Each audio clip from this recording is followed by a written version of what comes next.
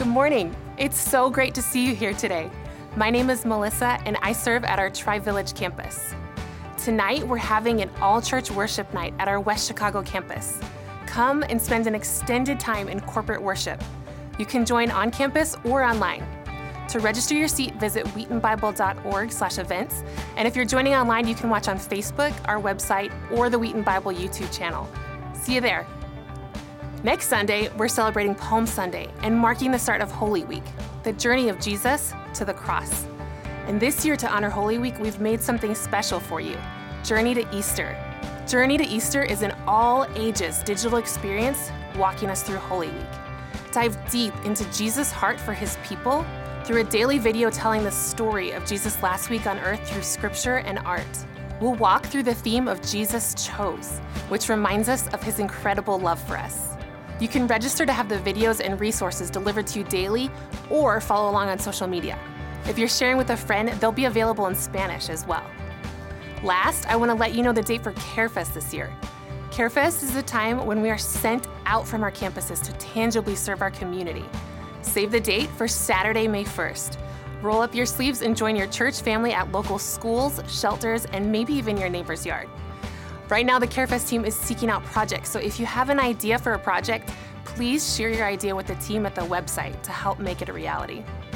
That's all for today. Thanks for spending part of your weekend with us. We hope you have an amazing week. Well, good morning. Welcome to church, whether you're joining us here in person or from home. It's good to be together today. We come to hear from God together as his children. We want to express our praise and confess our failures and accept his grace. We're going to celebrate baptism today, and we'll sit at God's feet listening to him. If you're new today, we welcome you. We're happy that you can join us during this set-apart time with our Creator and our Savior. Today we have special guests, Ryan and Roxy Wachowski, and they are going to call us to worship using Psalm 95 in both English and Ukrainian. As we listen, we remember that we're just one church in the midst of many, many worldwide who gather today for worship. Ходіть, заспіваймо Господеві, покликуймо радість на скелі спасіння нашого. Come, let us sing for joy to the Lord. Let us shout aloud to the rock of our salvation. Хвалою обличчя Його випереджуємо, співаймо для Нього пісні. Let us come before him with thanksgiving, and extol him with music and song. Бо Господь Бог великий, і великий Він цар над богами всіма. For the Lord is the great God, the great King above all gods. Що в Нього в руці глибини землі, і Його верхогір'я гірські. In his hand are the depths of the earth, and the mountain peaks belong to him. Що море Його, і вчинив Він Його, і руки Його суходіл уформували. The sea is his, for he made it, and his hands formed the dry land. Прийдіть, поклонімося і припадім, на коліна впадім перед Господом, що нас учинив. Come, let us bow down in worship. Let us kneel before the Lord our Maker. Він наш Бог, а ми люди Його, пасовисько й отара руки Його. For he is our God, and we are the people of his pasture, the flock under his care. Let's stand.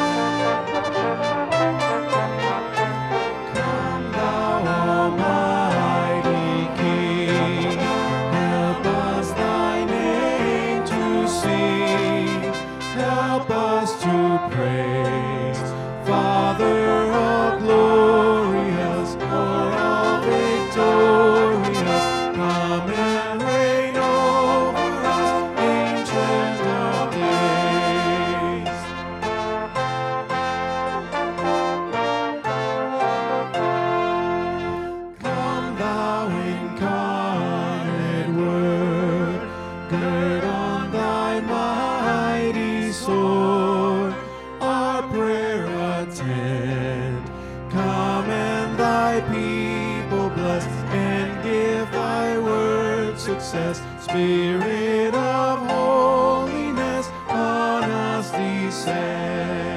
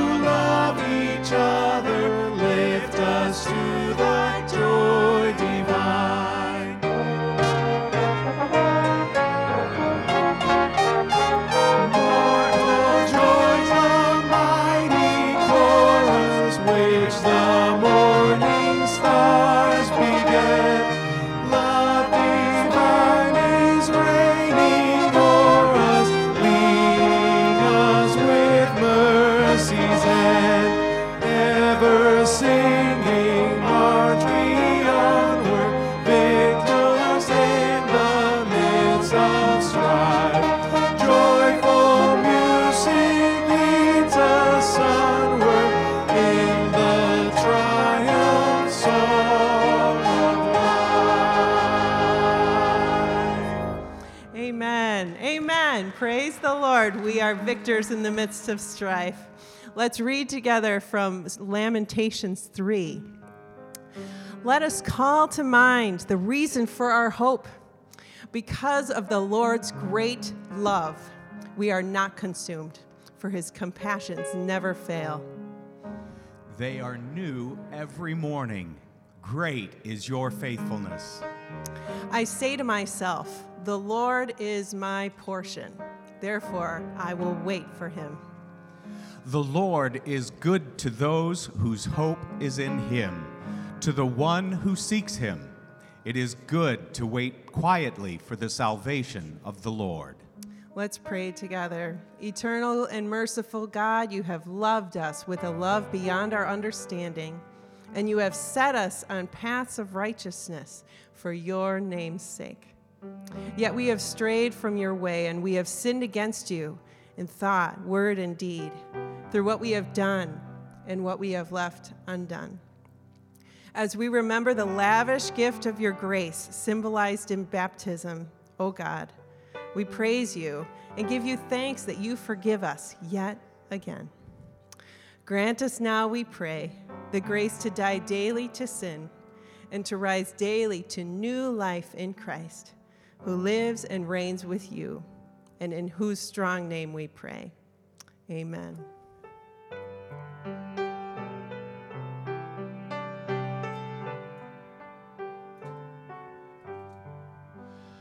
Here is love vast as the ocean, loving kindness as the flood.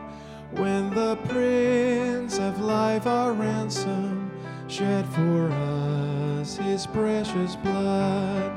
Who his love will not remember, who can cease to sing his praise? He can never be forgotten throughout earth's eternal days.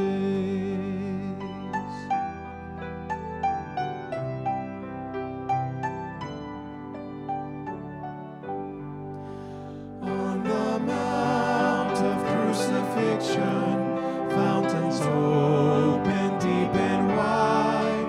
Through the floodgates of God's mercy flowed a vast and gracious tide.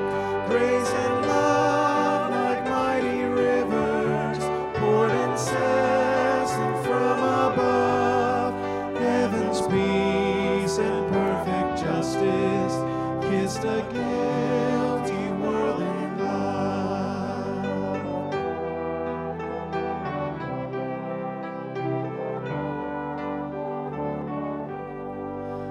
That same love beyond all measure, mocked and slain by hateful men, lives and reigns in resurrection and can never die again. Here is love for all the ages, radiant Son of every sense, calling home his Father's children, holding forth his wounded hands.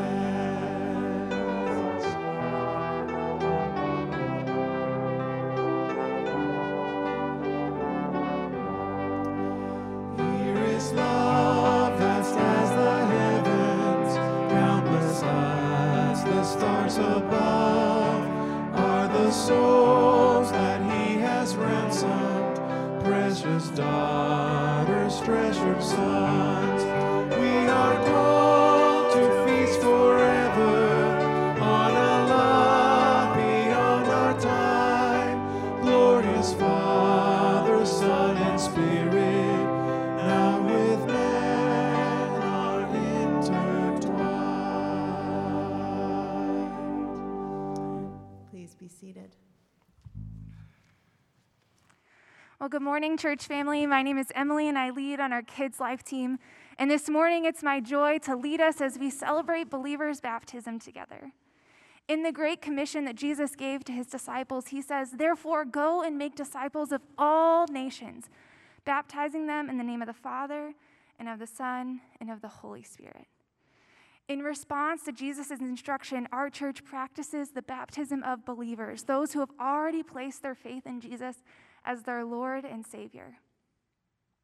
We don't believe that baptism is what saves us or helps us to get into heaven. Instead, we believe it's a joyful act of obedience that shows outwardly the faith that we have in Jesus. This morning, we're celebrating 3 baptisms in this worship gathering and many more across our campuses. My hope for you is that these baptisms are a testimony and a reminder of the goodness of the gospel, that Jesus has provided a way for us to be saved and made right with God. This morning, our first friend to be baptized is Megan Lavisher, and Megan is one of our 5th graders. Megan, you have a sincere and genuine faith in the gospel, and your faith is growing. It is really, really fun to follow Jesus with you, girl. Your parents and I see in you a compassion for others that goes really, really deep down in your heart, and a desire to pursue holiness in your life. That is really cool. Megan, is it your testimony this morning in front of your church family that Jesus Christ is your Lord and Savior? Yes. Well, awesome, girl. Then your mom and I, as fellow believers, baptize you in the name of the Father, Son, and Holy Spirit.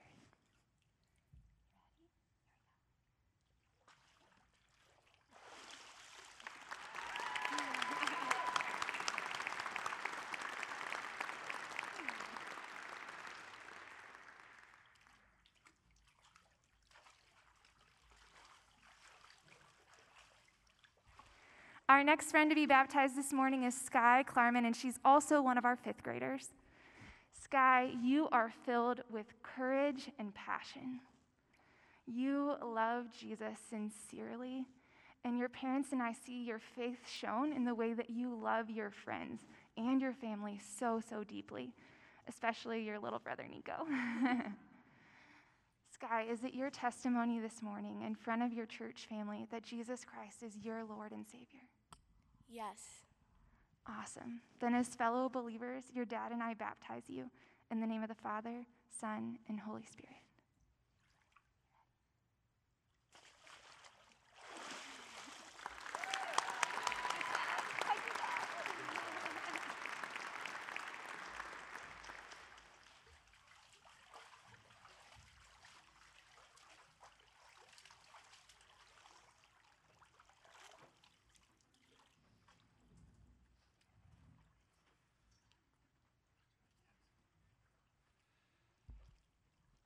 This is Heather Perez, and Heather and I met and had a great conversation on her faith, and it is a growing faith.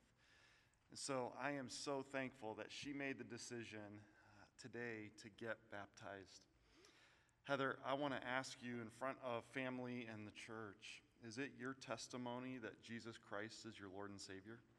Yes. Well, it's because of that testimony, it's my privilege to baptize you in the name of the Father, Son, and Holy Spirit.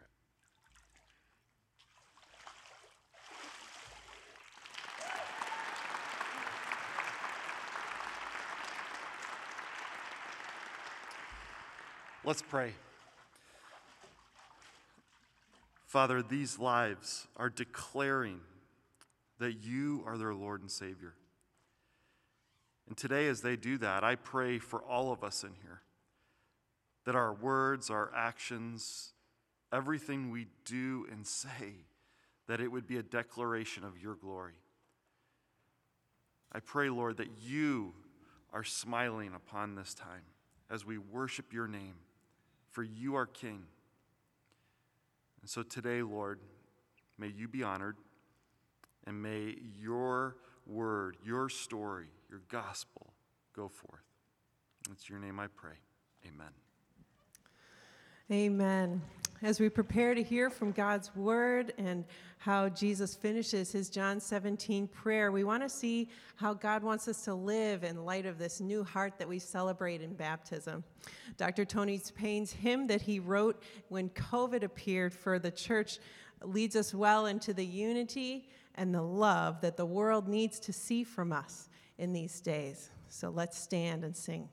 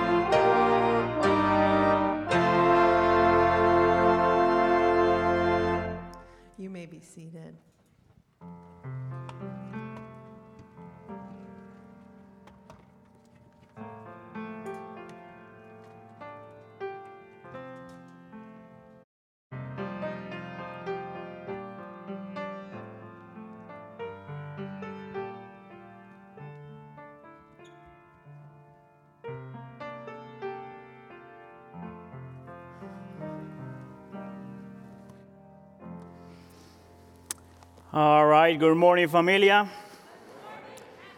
Oh, that was really nice of you. As you have seen, we have been worshiping the Lord by celebrating baptisms. We have been worshiping the Lord by responding to the way He has shown Himself to us, and that's the reason why we sing and clap and celebrate. But I want to invite you to continue in an attitude of worship by giving and continue to be generous toward the church. See, there is a tendency of thinking of giving as an extra thing that we do as Christians. But the reality is that the Bible talks about giving as an act of worship. So please continue to worship the Lord through your offerings. The Lord is using your finances, your money, for the glory of His name, the well-being of our people, and for us to continue to reach people for the Lord. Let us pray. Heavenly Father, today is the beginning of a new week. Everything that already happened is fading away, and we are stepping into new days. This is also the beginning of a new season in which we get to see tones of gray turn into bright colors. And both of these beginnings points us and reminds us of another beginning we are already part of. The beginning of the new world that is started with the resurrection of Jesus Christ, our Lord. Lord, this resurrected King that is resurrecting me and is resurrecting everything else in creation. And yet, every day and every week and every season, we are reminded that we are still in the process of resurrecting. Things are not yet the way you would want them to be. And that's why we weep today. We weep over the continued violence we see. We weep over the lives lost in Atlanta last week. We do not fully know nor understand what caused this atrocity. What we do know is that we are called to weep with those that weep. We pray that you, that are our God of comfort and our God of peace, bring comfort and peace to the families affected by this. May this be an opportunity for many people to come to you, to find rest in you, and find what they so much need in you. I also pray, Lord, for my brothers and sisters in this congregation, whether they're here or connected and worshiping with us online, that you may also be with them, that they may always remember that because of what Jesus Christ did on their behalf, you are always for them. Now we pray, Lord, that you speak to us, that you transform us by the power of your word, that the Holy Spirit moves in us in such a way that we believe, understand, and respond to your written revelation. And we pray for all of these in the name of Jesus, and the church says, all right, my name is Hannibal Rodriguez. For those of you that don't know me, I'm one of the teaching pastors here at church. And I want to welcome you again, whether you are here. What happened?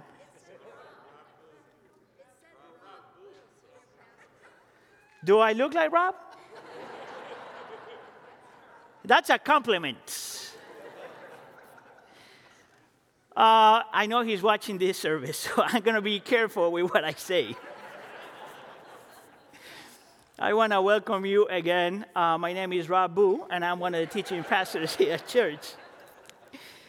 Today, I get the privilege to finish this series we started back in January, which is, we have been looking for almost 3 months now, this section of the scripture known as the Upper Room Discourse. And these are the last 5 hours Jesus is spending with his disciples right before he starts heading to the cross, right? And during these last 5 hours, Jesus is teaching his disciples and the church what the church ought to be, what the church ought to believe, how the church ought to live in this broken world. Now, it's interesting. What was interesting about this section is that it moves from teaching to prayer. So Jesus is teaching from chapters 13 all the way to chapter 16, and then in chapter 17, he starts praying for the church and praying for the disciples and praying for those that eventually will believe. And if there's one thing that I've learned about prayer, listen up, is that if you really want to know what's in people's hearts, pay attention on how they pray. Actually, if you really want to know what's in your hearts, pay attention to how you pray. See, usually in prayer, we show how much we love something or we love someone. What is unique about this prayer is that we see Jesus showing us by the way he prays how much he loves this church and the church, how much he cares for the church, and how much he wants the best for the church. Interesting enough, one of the themes that is repeated the most in all this prayer and actually in the entire discourse is that Jesus talks about the significance, the importance, and the necessity of the unity of the church. If you have been with us throughout, as we have been walking through this section of the scripture, you might remember I got the chance to open this series. And I get the blessing to finish it. Interesting enough, is with the same topic. We started talking about the love for one another, and today we got to talk about the unity that comes from loving one another. So I promise that I'm preaching a different sermon, so please pay attention. For that, we're going to be reading John chapter 17, verses 20 to 26. I'm going to ask you to please stand for the reading of God's word. John chapter 17, verses 20 to 26. If you are here still, could you please say, I'm here? Verse 20. My prayer is not for them alone. I pray also for those who will believe in me through their message, that all of them may be one, Father, just as you are in me and I am in you. May they also be in us, so that the world may believe that you have sent me. I have given them the glory that you gave me, but that they may be one as we are one. I in them and you in me, so that they may be brought to complete unity, that the world will know that you sent me and have loved them, even as you have loved me. Verse 24. Father, I want those you have given me to be with me where I am, and to see my glory, the glory you have given me, because you loved me before the creation of the world. Righteous Father, though the world does not know you, I know you, and they know that you have sent me. I have made you known to them, and will continue to make you known, in order that the love you have for me may be in them, and that I myself may be in them. This is the word of the Lord. You may be seated. In this text, we find 4 things that describe the unity, what the unity of the church is all about. We see that the unity of the church is unity in truth, unity in purpose, unity in progress, and unity in love. Truth, purpose, progress, and love. Let's go with the first point, unity in truth. Let me start with this. The concept of unity is not unique to Christianity, of course. I actually think that the concept of unity is popular in our culture today. Everyone talks about unity. Everyone talks about unity because everyone wants to be part of a community, because by nature, that's how we are designed to be. We do need to be in community with other people, whether you are religious or not. That's the reality of who we are as human beings. Actually, there's a bunch of different studies done throughout the last months that show that both the secular and the religious world are saying that the most detrimental and harmful thing about this pandemic is that it has isolated people from each other, and virtual communities cannot fill the gap that only physical proximity can fill. No virtual community can provide what physical proximity can provide. There's a difference, though, between what Christianity offers and what any other system of beliefs offers. See, the unity and the community that everyone talks about usually is reduced to unity in gender, unity in social class, unity of ethnicity, unity of stage in life, unity of political views, unity of affinities, and even unity in preferences. But that's not the unity that the Bible talks about. The unity the Bible talks about when it comes to the family of faith is illogical from a human perspective, because it's a supernatural unity. It's a unity that involves multi-gender people, multi-social class people, multi-ethnic people, multi-stage in life people, multi-affinities people, multi-color people, and multi-preferences people. It's a supernatural unity that cannot be created nor manipulated except if the Lord is doing it himself. It's when a group of people learn to love one another, learn to do life together, living their faith and sharing their life. It's a unique unity. It's supernatural. The question that we have to ask is, how could this be? What is it that unites people that are so different that from a human perspective should never be together? Well, I think that the text is going to show us that there are at least 4 convictions that flow from the truth that we have embraced. Conviction number one, is that believers are one in object of faith. You see that in verse 20 when Jesus says, "My prayer is not for them alone. I pray also for those who will believe in me through their message." The unity of the church is not based on feelings, and is not based on affinities, and is based on preferences. If that will be the case, our unity will be extremely fragile. Because the moment I start feeling love for you, I got permission to walk away. And the moment we have different preferences, I have permission to walk away. But that is not what the Bible talks about. We are one because we have believed the same message. The object of our faith is the same Savior. The God we worship is the same God.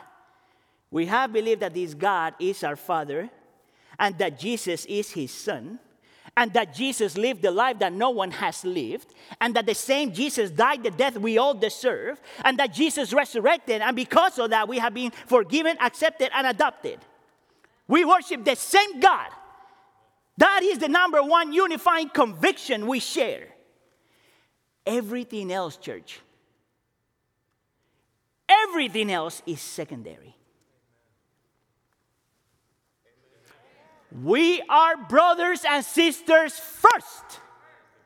We are Christians first. And everything else is secondary. My gender is secondary. My social class is secondary. My ethnicity is secondary. My stage of life is secondary. My political views are secondary. My affinities are secondary. My preferences are secondary. We are Christian first. Because the object of our faith is Jesus. In addition to that, what creates and sustains unity among believers, conviction number 2, is that we are one in perception of Jesus. Verse 22 says, "I have given them the glory that you gave me, that they may be one as we are one." The reason why I'm using the word perception there is because of the word glory in the text. It tells us that what keeps us together and creates this community is not just that we have a common Savior, but that Savior is precious to us. That He's worthy of our adoration. That He is worthy of everything that I have and everything that I am. That He is better than anything and anybody else. That He is good, that He is powerful, that He is reliable, that He's understandable, that He is holy, that He is patient, that He is merciful, that He is full of grace, and that's why He is so precious. If there's one thing that I've learned about human beings, including the human being that is speaking right now, Rob Boo, I'm not going to let that one go. Is that we are always united by the things we worship. Listen, if we worship our looks, we will find people that worship looks. If we worship our job and our money, we become one with the people that worship their jobs and their money. If we worship love and romanticism, we become one with those that are in love with love and romanticism.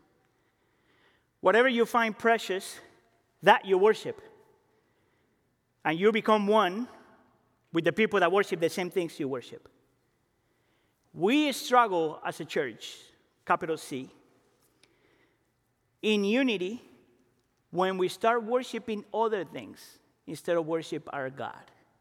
And we find other things more precious than when we find Jesus precious. What creates unity and sustains the unity of the believers, conviction number 3, is that we are one in eternal destination. Verse 24. Father, I want those you have given me, notice that is the Lord, God giving the Lord our Savior, us to him, to be with me where I am, to see my glory, the glory you have given me because you loved me before the creation of the world. What is interesting about this verse is that Jesus is using the word glory in a different way than the way he used it in verse 22. The word glory that he's talking about in this text is talking about the thing that is yet to come. When everything that he's going to bring in his second coming, the restoration of all things. Now pay attention to the word see there. Because the word see there is not just like looking at something. It's observing with sustained attention, hyper focus, if you will. And this is what he says, that what unites Christian and keeps us united is when our hyper focus is not only Jesus as a Savior and not only Jesus as precious, but what Jesus promised that he's going to bring. I don't know if you guys ever played a game in which you are looking into somebody else's eyes and you're not supposed to blink, even though your eyes are red and burning and tears all over, but you don't blink because you will lose. That's what it means to see. It's you never walk away, not only from Jesus as a Savior, not only from Jesus as precious, but from what Jesus promised that he's going to bring. It's this holy obsession, hyper focus of the things that Jesus promised that he will bring to us. That's our future home, that's our future destination. Did you know that we struggle in our unity when we try to make earth our final destination? One of the things that I see in the first century church, read the book of Acts, in specific Acts chapter 2, is that one of the things that kept this church united is that they knew that here they were passing by. And they never stopped to build their own little kingdoms here. You know how I know that? Because they shared everything they had with other people. Generosity comes when you know that this is not your final home. This is not your final destination. We are passing by. What is yet to come, that is worth it. What creates the unity among believers and sustains the unity among believers, conviction number 4, is that we are one in experience of grace. Verse 26, I have made you known to them and will continue to make you known in order that the love you have for me may be in them and that I myself may be in them. And you might ask, where do you get the word grace from that text? But this is the thing. Look at what it says. That the only reason why we get to know God and the only reason why we get to be loved by God is because by grace he decided to send his son. Grace alone. We did not look for him. We did not work for him. We did not earn him. Grace alone. You know what we have in common? That we are all broken. All sinful. Loved by the same gracious God. There's no one here that is morally superior to anybody else here. We are all broken, sinful, limited, imperfect, in the process of a spiritual rehabilitation people that have been loved, rescued, and known by the grace of God. We struggle in our unity when we forget that and we minimize our personal sins and magnify somebody else's. I don't know if you ever read the book Life Together by Dietrich Bonhoeffer. It's a book that I fully recommend if you want to know what community looks like. And this is what he says there. If my sinfulness appears to me to be in any way smaller or less detestable in comparison with the sins of others, I am still not recognizing my sinfulness at all. How can I possibly serve another person in sincere humility if I seriously regard his sinfulness as worse than my own? How many of us are guilty of that? 5 of us. I'm so glad that the rest of you guys already are like Jesus. Our unity is supernatural. It's a unity in these things that we have believed. Truth. And that Jesus is the object of our faith. And that Jesus is precious. And that Jesus promised something beautiful that is yet to come. And that is in Jesus that we have received the grace of God. That unites. That creates unity, and that sustains unity. But there's more. Our unity is also a unity in purpose. And this is going to be a short point, but I don't want you to miss it because it's extremely important in the text. What the text is going to say and what Jesus is praying for is that our unity validates or authenticates our faith before an unbelieving world. Did you know that that's one of the purposes of the unity of the church? That to the unbelieving world, one of the best ways we demonstrate the quality and the power of the gospel is by how we love one another and we practice that love. Where do I get that from? 2 verses. Verse 21, that all of them may be one, Jesus prays, just as you are in me and I am in you, may they also be in us, so that the world may believe that you have sent me. Pay attention to the word belief. We live in unity, we practice our unity, we defend our unity because it proves to the world that our faith is trustworthy.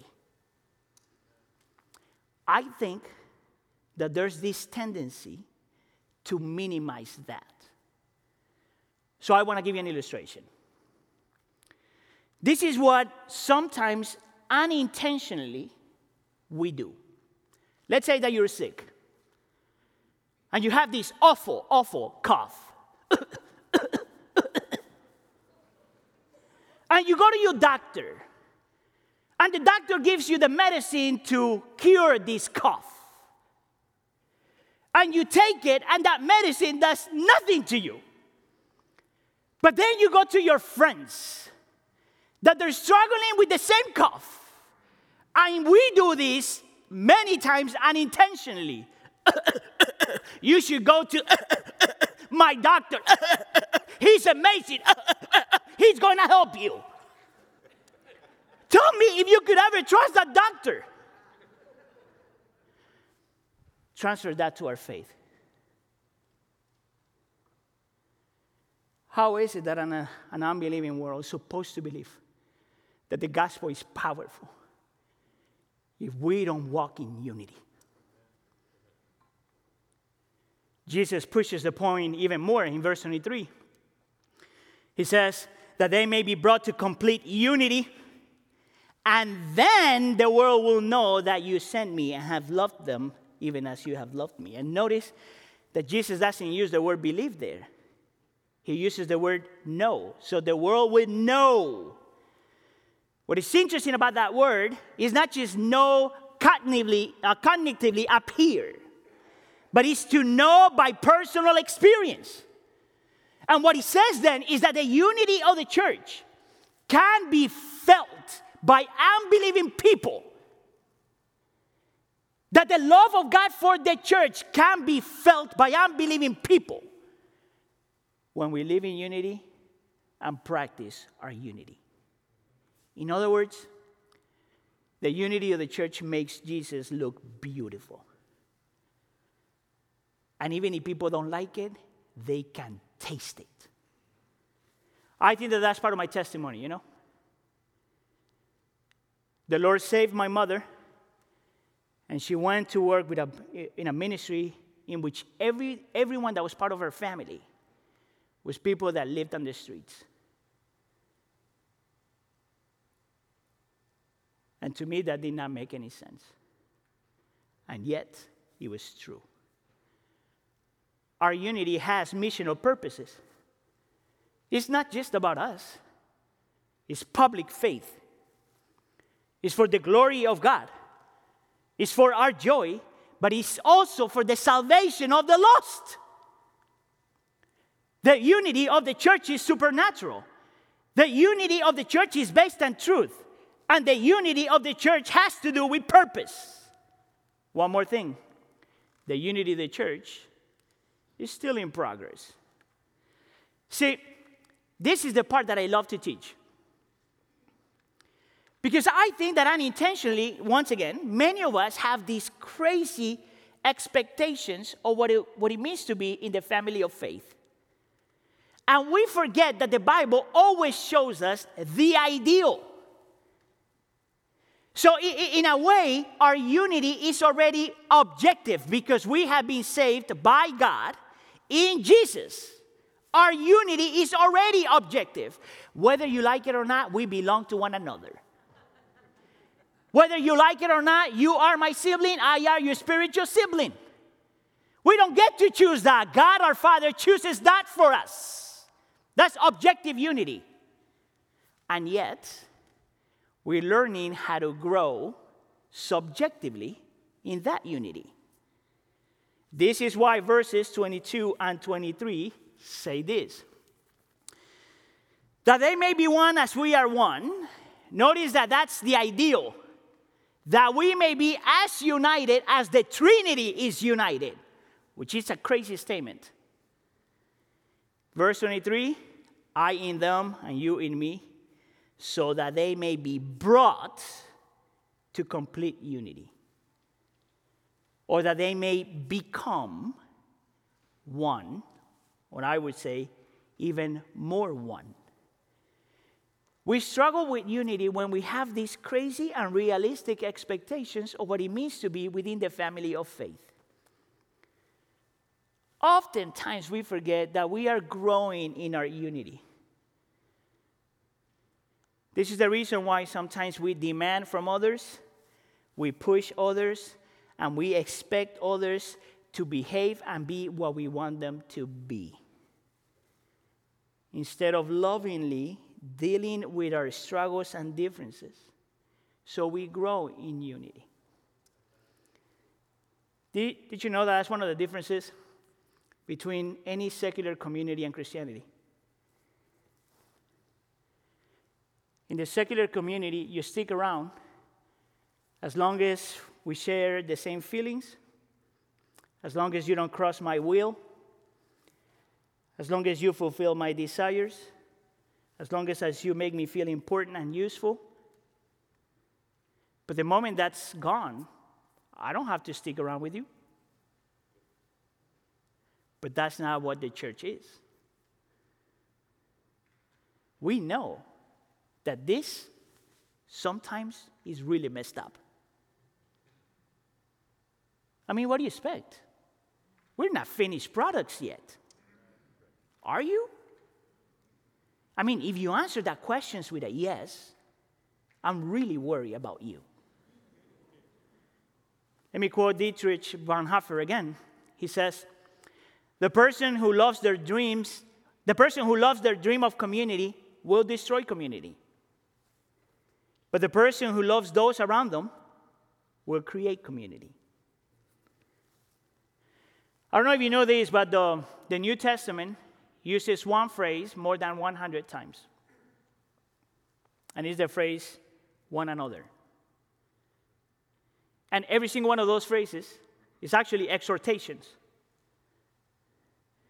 Have you ever stopped to think, why is it that the same phrase is repeated so much in there?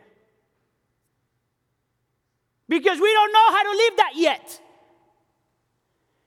The reason why the Lord needs to repeat it over and over and over and over and over again is because we're still in the process of growing in our unity. Do you know why the Bible calls you to love one another? Because we still struggle in learning how to love one another. If not, the commandment would not be there. Do you know why the Bible says that we should be devoted to one another? Because we still struggle learning how to put people first. Do you know why the Bible calls us to live in harmony with one another? Because we still fight for so many dumb things. Do you know why the Bible calls us to bear one another's burdens? Because sometimes we just don't care for one another. Do you know why the Bible calls us to be patient with one another? And this is for me. Because I lack patience with people that do things that don't make sense to me. Do you know why the Bible calls me to love you and it calls you to love me? Because that's how we grow in our unity. That's why we don't walk away from church. That's why we don't walk from one another. That's why we don't have permission to dismiss anyone when they're struggling. That's why we don't have permission to reject people when they don't behave the way they're supposed to behave. This is the reason why we stick around. Because I want to see the glorified version of you. That's true for marriage, that's true for friendship, that's true for church, that's true for Christians. So the question that we have to answer to finish this up is this even possible? Can we actually get there? Can we grow in our unity? Can we practice our unity? Can we be committed, fully committed to unity? And the answer is yes. If not, it wouldn't be there. When we first and foremost, we know that we are united in love. Now, hear me out, church. I'm not saying that we are just united by the way we love one another. I mean, that's great and amazing. But that's not what I want you to see. What I want you to see is that what truly, truly, truly unites Christians, creates unity among Christians, and sustains unity in the family of faith is when we are intoxicated by the love of God toward us displayed in Jesus Christ. How do I know that?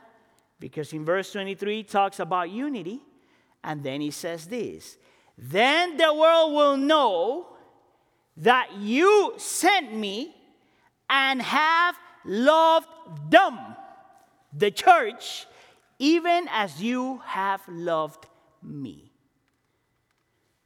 Let it sink for a second.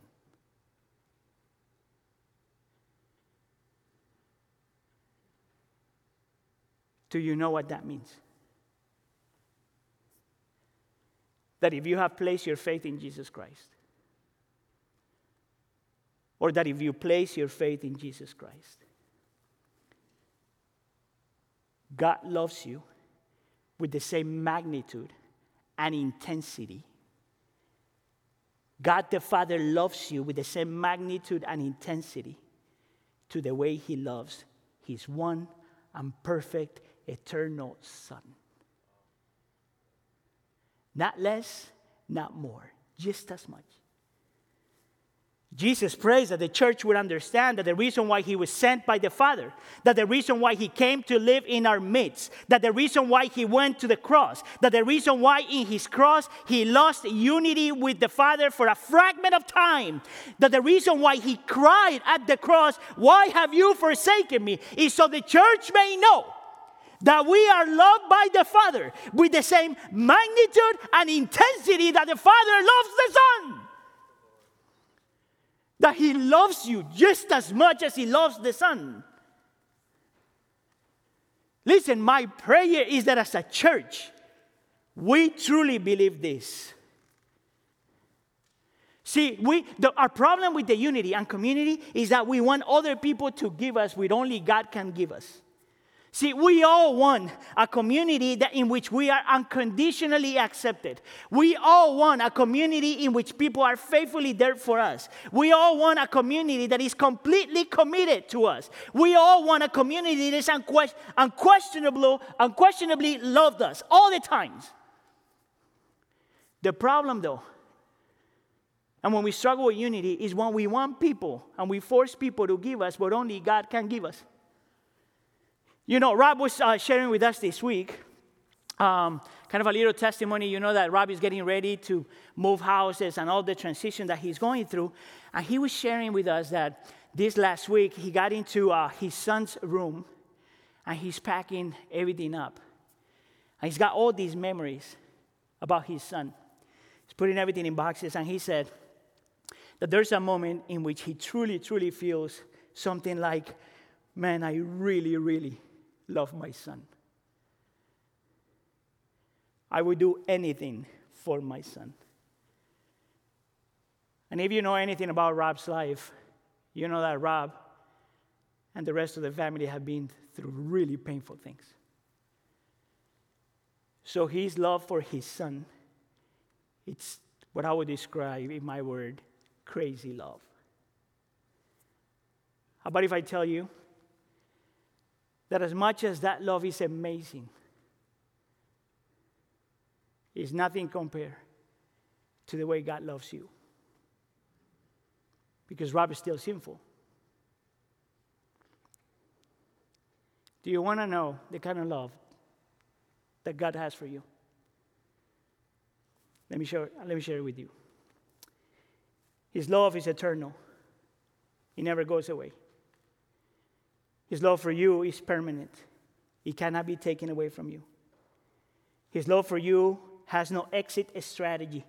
It's there to stay. His love for you is generous. It has no limits. His love for you is prodigal. It has no restrictions. His love for you is immeasurable. It is so much that you can't even understand it. His love for you is uncontrollable. There's nothing you can do to make it change. His love for you is overpowering.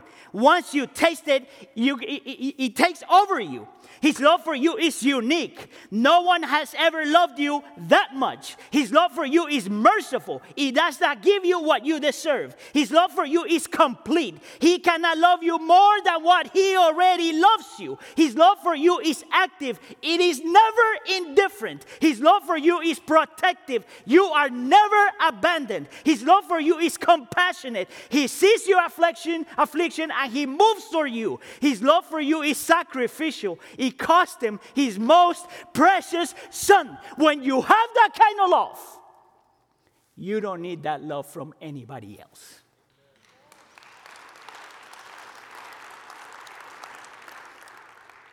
Now go and love others that way. Amen? Let's pray.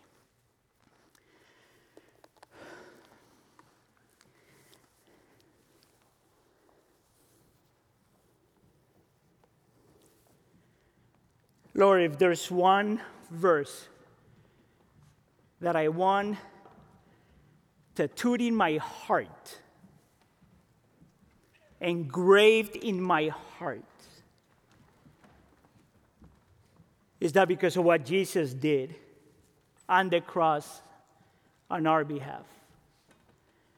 The Father loved us and will love us with the same magnitude and intensity to the way he loves his Son. Let us believe that. Help us believe that. And help us share that kind of love with others. So we continue to be one and continue to grow in our oneness. And we pray for all of this in the name of Jesus, and the church says, As we think about so many that don't know Christ yet, we want to, as a church, show them who he is all over the world, not just here. And so think maybe about a particular country or a particular people group that either has been in the news or is on your heart. And we pray that there are churches among those people groups and in those countries that would be able to show Christ to those people. So we're going to take a few moments to pray now, silently, for that country or that people group, wherever it is, and then we'll come together in a moment. So let's pray.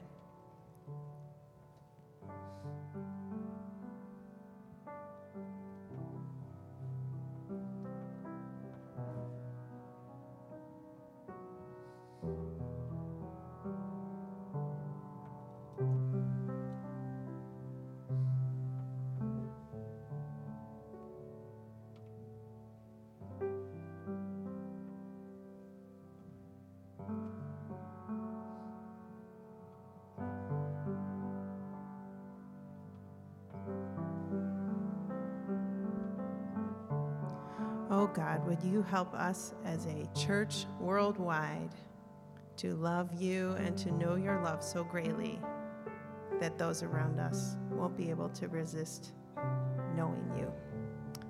We pray in Jesus' powerful name. Amen.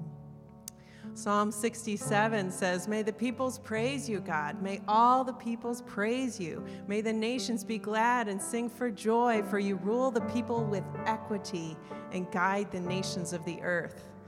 May the peoples praise you, God. May all the peoples praise you." That is our heart as well. And we sing our closing song as a prayer that all people everywhere would hail the name, hail the power of Jesus' name, because of the great love he has for them. Let's stand.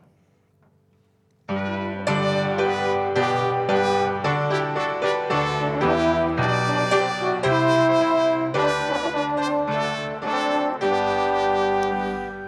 hail the power of Jesus' name. Let angels prostrate fall. Bring forth the royal diadem and crown him Lord of all.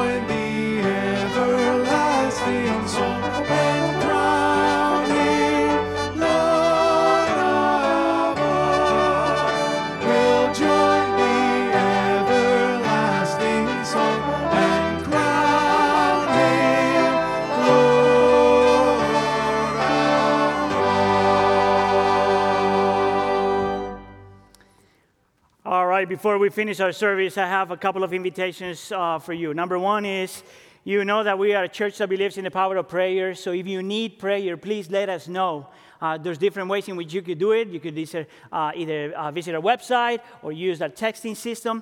But this is also a season that is special, not just because for us as Christians, we're about to celebrate Easter, but because a lot of people are really sensitive. And I could say that I think that the Lord is moving to bring people to Him. I don't know why He always does it during this season, right? So you have people in your surroundings that the Lord already gave you.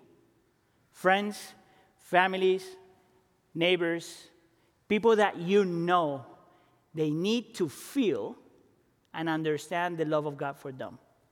So as you on your way out, I want you to pick one of these little cards.